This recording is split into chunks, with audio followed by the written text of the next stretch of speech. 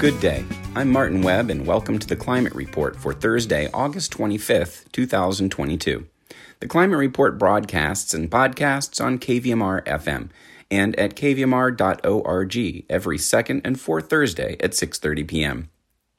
Today's Climate Report covers top international climate news, then national news, state and local in that order, starting with the largest wind farm in Scotland coming online this week, plus turning wind turbine blades into gummy bears, as well as what's in the new U.S. climate bill for you, and California's expected mandate to go all EV in 2035.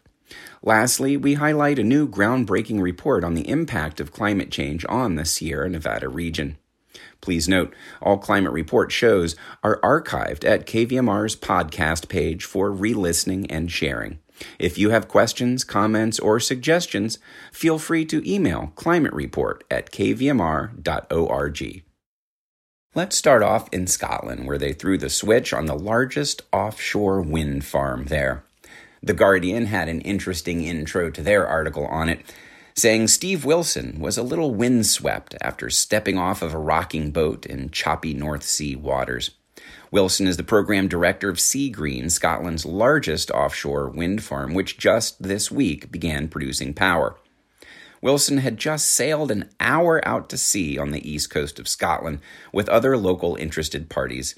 There, they witnessed a technician hop aboard one of the first turbines to feed power back to the UK mainland. A drone operator on board protested about the windy conditions that made it tricky to send up the machine. Wilson laughed after landing safely back on shore. "We did deliberately decide to build it somewhere windy."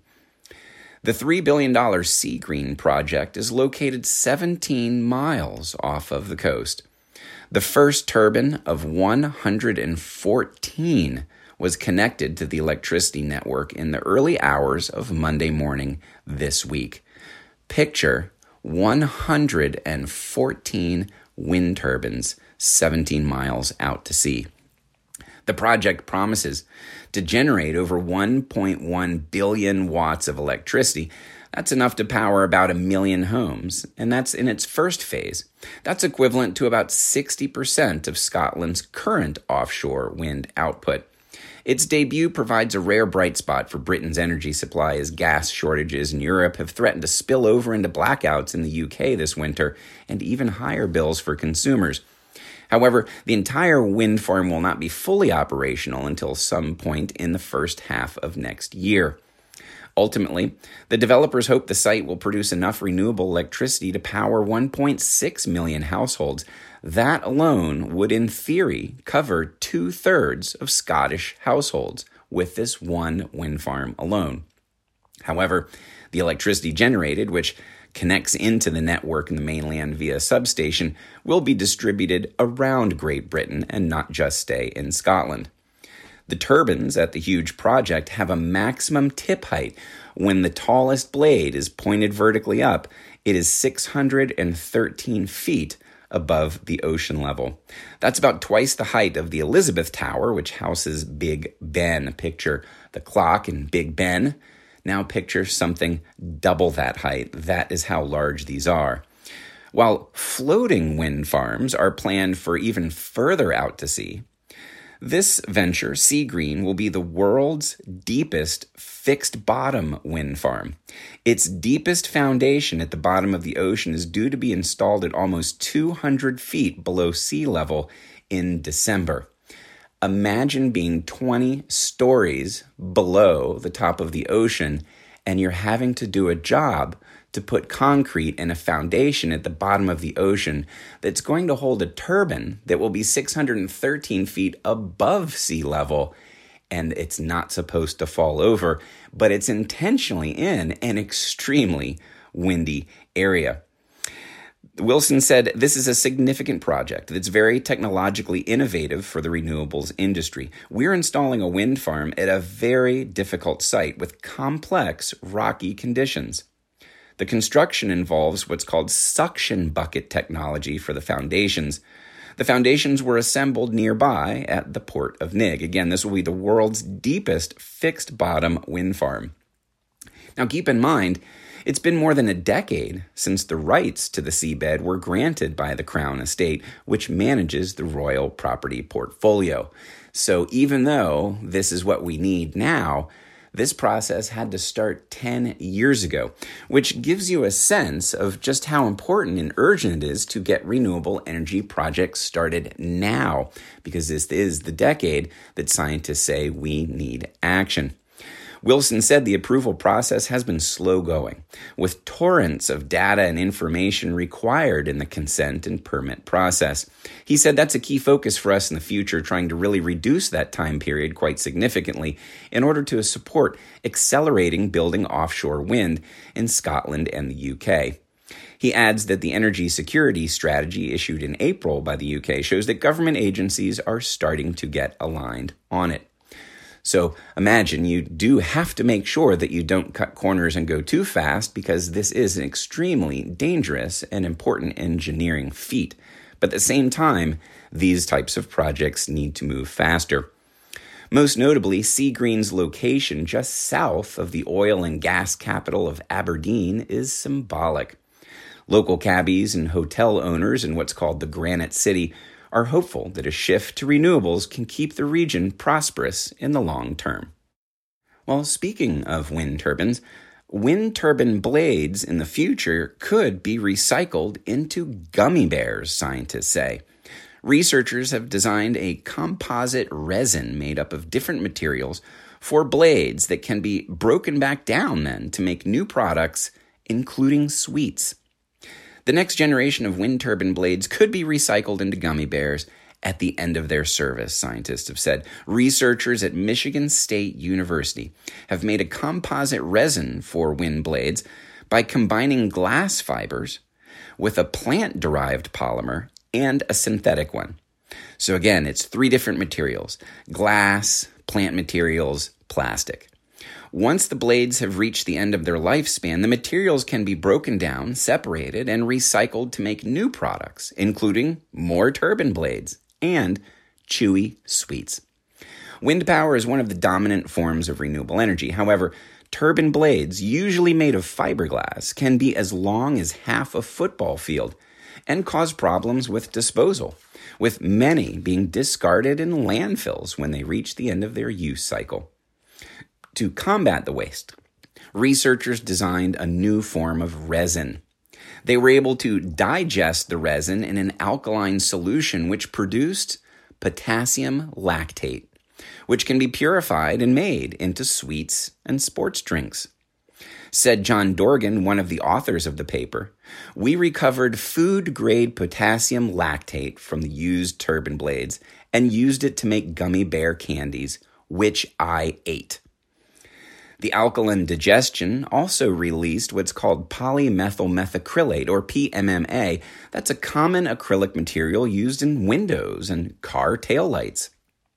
On eating gummy bears that are derived from a wind turbine, Dorgan says, quote, "A carbon atom derived from a plant, like corn or grass, is no different from a carbon atom that came from a fossil fuel.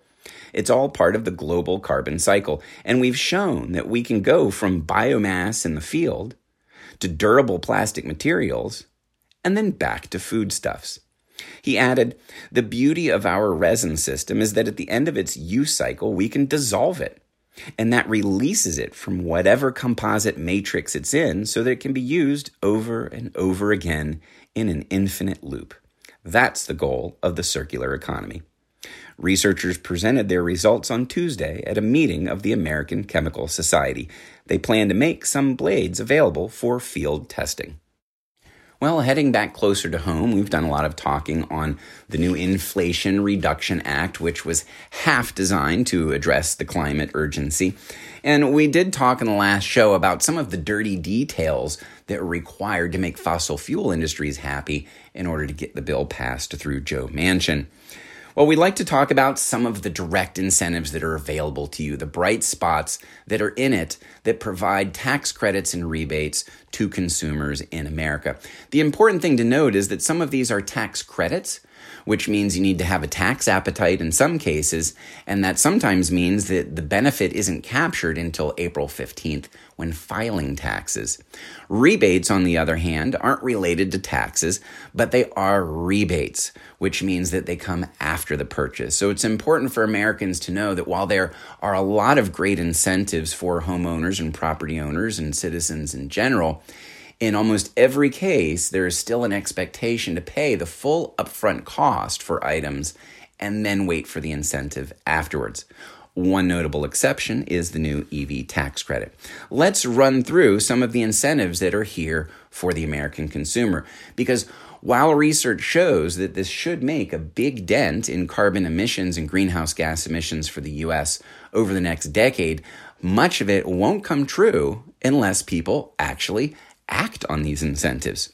So let's run through some of these. Electric cars to solar panels, tax breaks in Biden's climate law for Americans. Let's start with electric cars, which gets talked about a lot. We talked about last week. The new legislation provides a tax rebate of up to it's a tax credit, tax rebate of up to $7,500 for a new electric vehicle.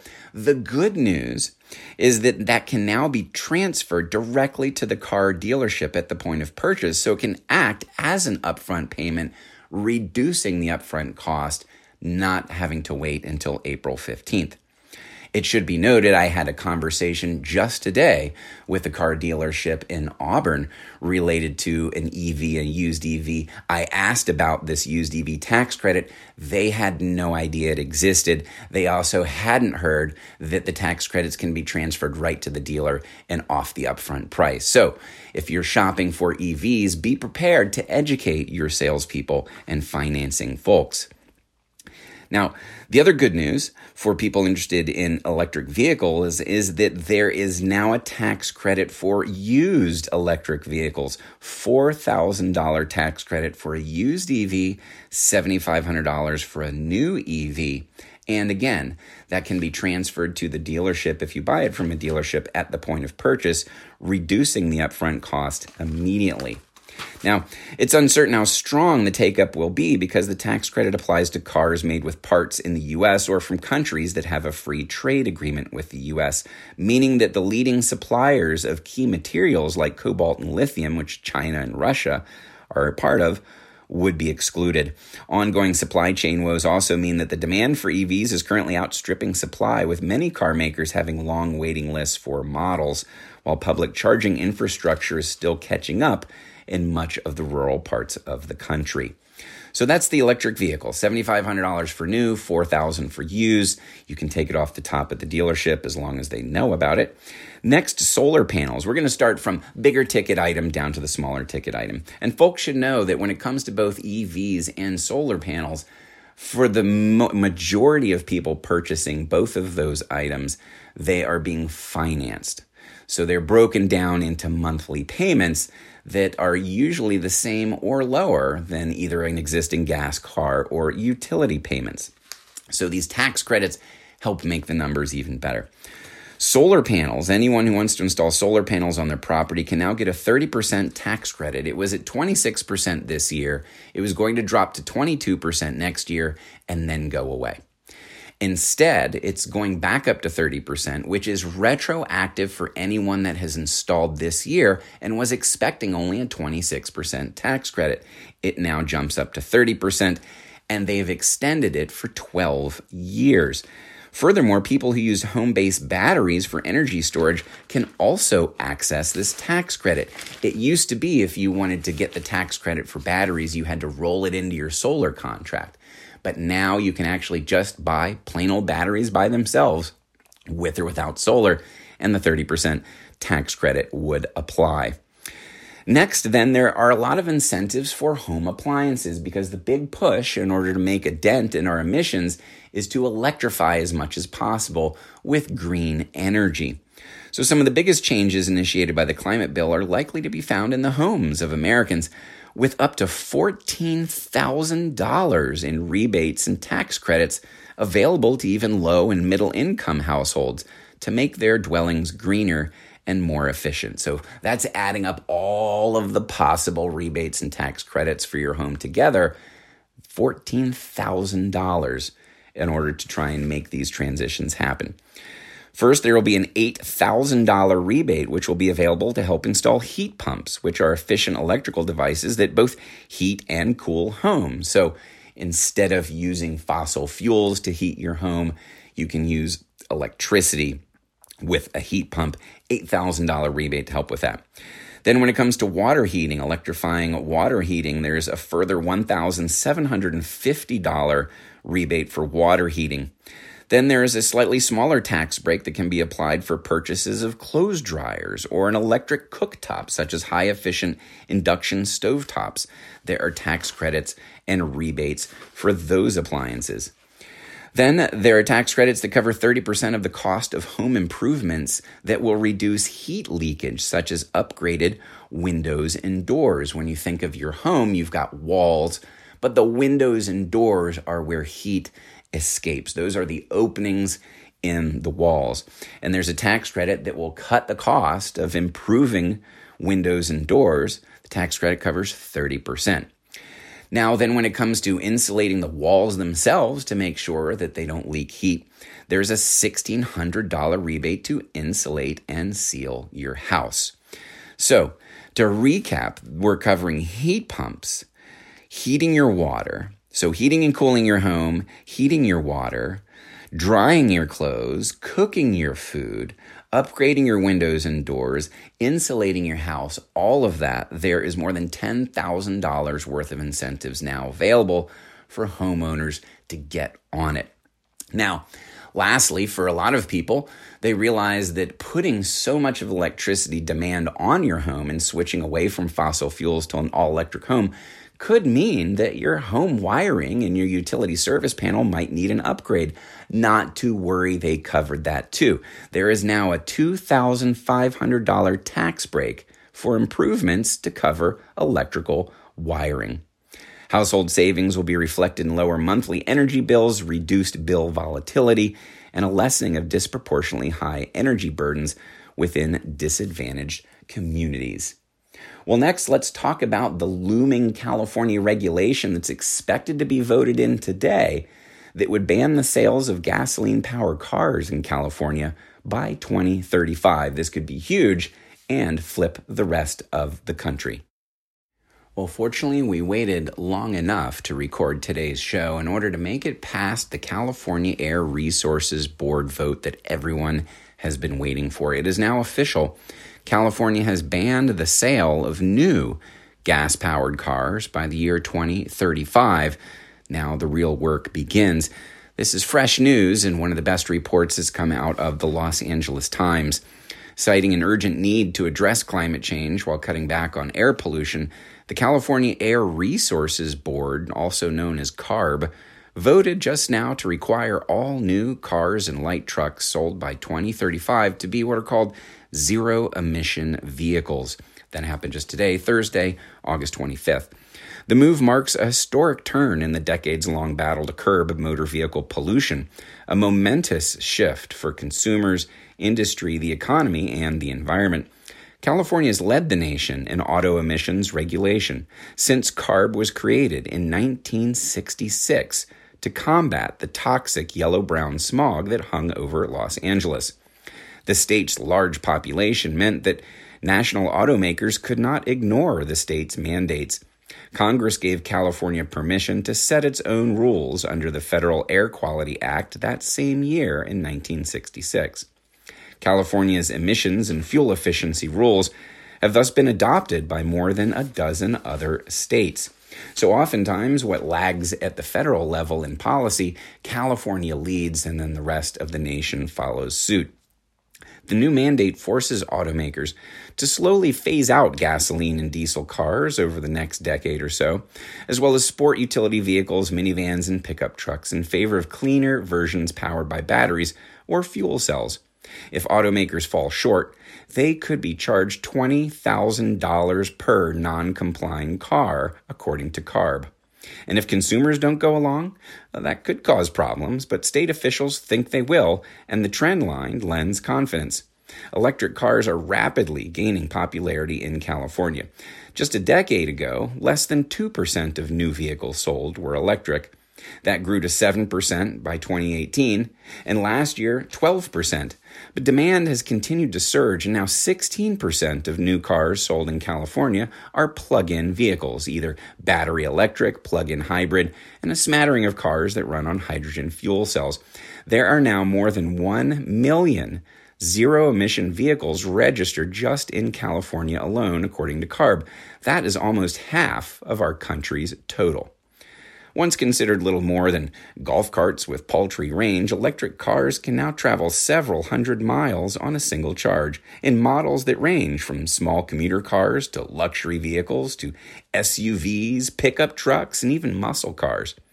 Under the new rules, 35% of new cars in California must be zero emission by 2026. That's in 4 short years.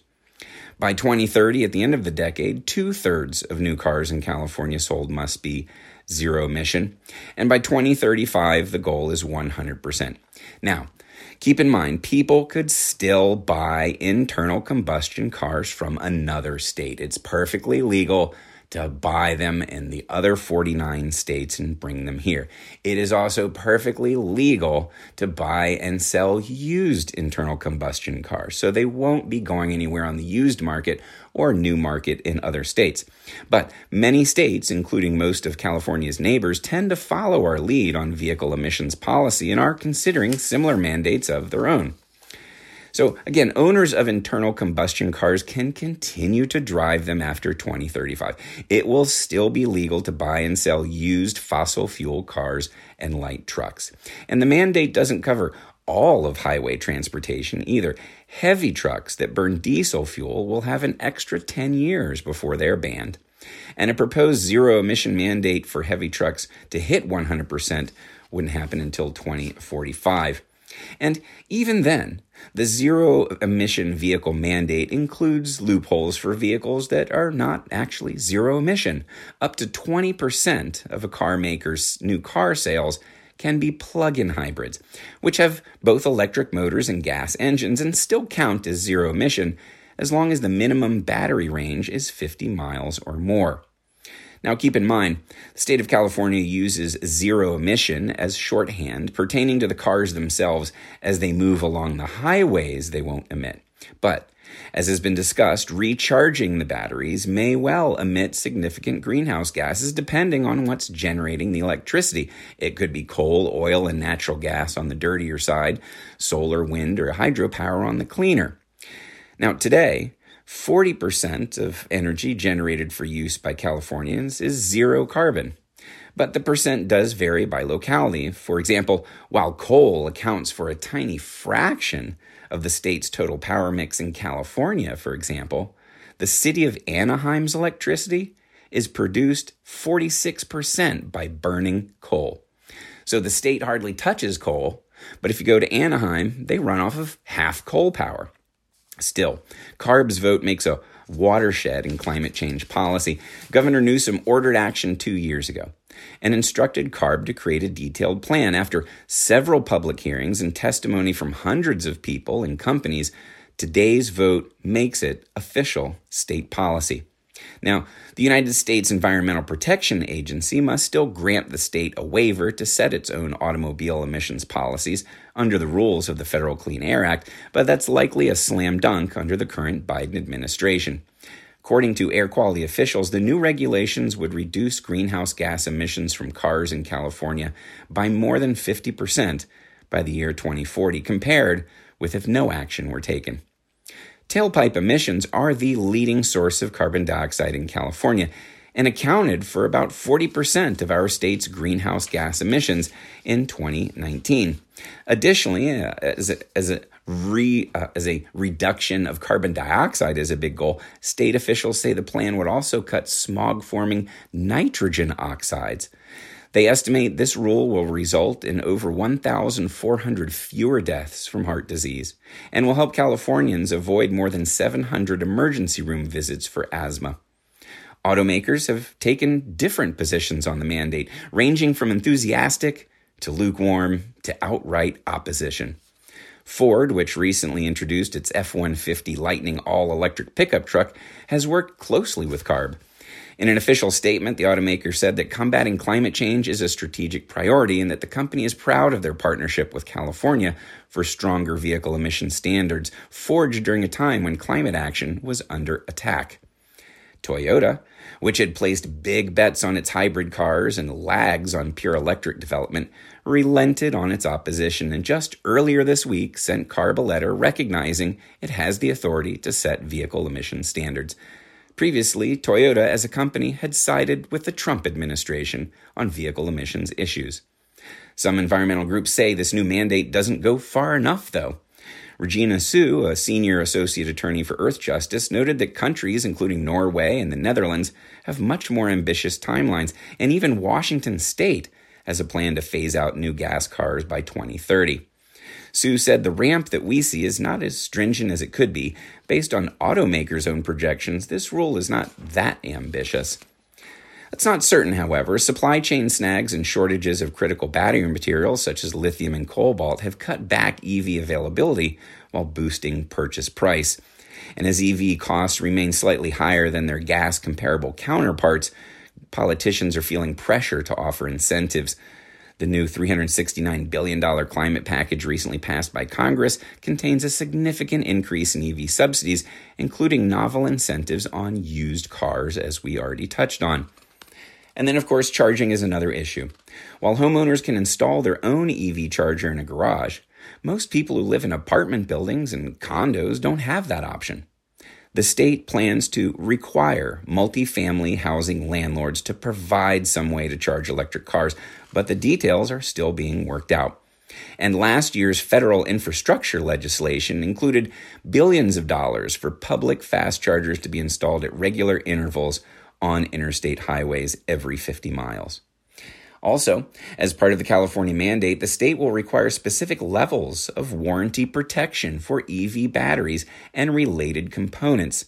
That's intended to not only protect new car buyers, but also help ensure that reliable used EVs will become available.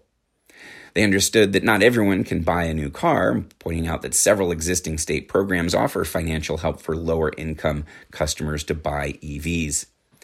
Brian Moss is the president of the California New Car Dealers Association, which represents more than 1,200 franchise new car and truck dealer members, and he said their organization is all in on the transition to zero-emission vehicles. He said, "We just want to make sure that as we proceed along this path, we're all working together to answer all these questions." The biggest challenge could be customer acceptance at the 100% level. What happens if automakers can't coax enough customers to buy? Said Jennifer Gress, head of the Sustainable Transportation and Communities Division at CARB. She said, "We always reserve the right to amend the regulations at any point." Well, with this exciting new announcement, we decided to focus primarily with ending our show on this new California news, and we're going to save our focus for the Sierra Nevada Regional Climate Vulnerability Assessment for our next show. So you can tune in to the second Thursday in September at 6:30, and the next climate report is going to tell us all about this interesting new report. What are the impacts and what do we need to pay attention to in the Sierra Nevada? This is a report put out by the Sierra Climate Adaptation and Mitigation Partnership, which is part of the Sierra Business Council. So look forward to that on our next climate report. That will be our entire focus because there is a wealth of information. Well, that's all for today's Climate Report broadcasting and podcasting here on KVMR FM and at kvmr.org every second and fourth Thursday at 6:30 p.m. I'm Martin Webb. For daily news headlines in between broadcasts, including heaps of good news and tips, there is a Climate Report social media page. And as always, today's show will be archived and posted to the KVMR website's podcast page for sharing or re-listening. For questions or comments, feel free to email climatereport@kvmr.org.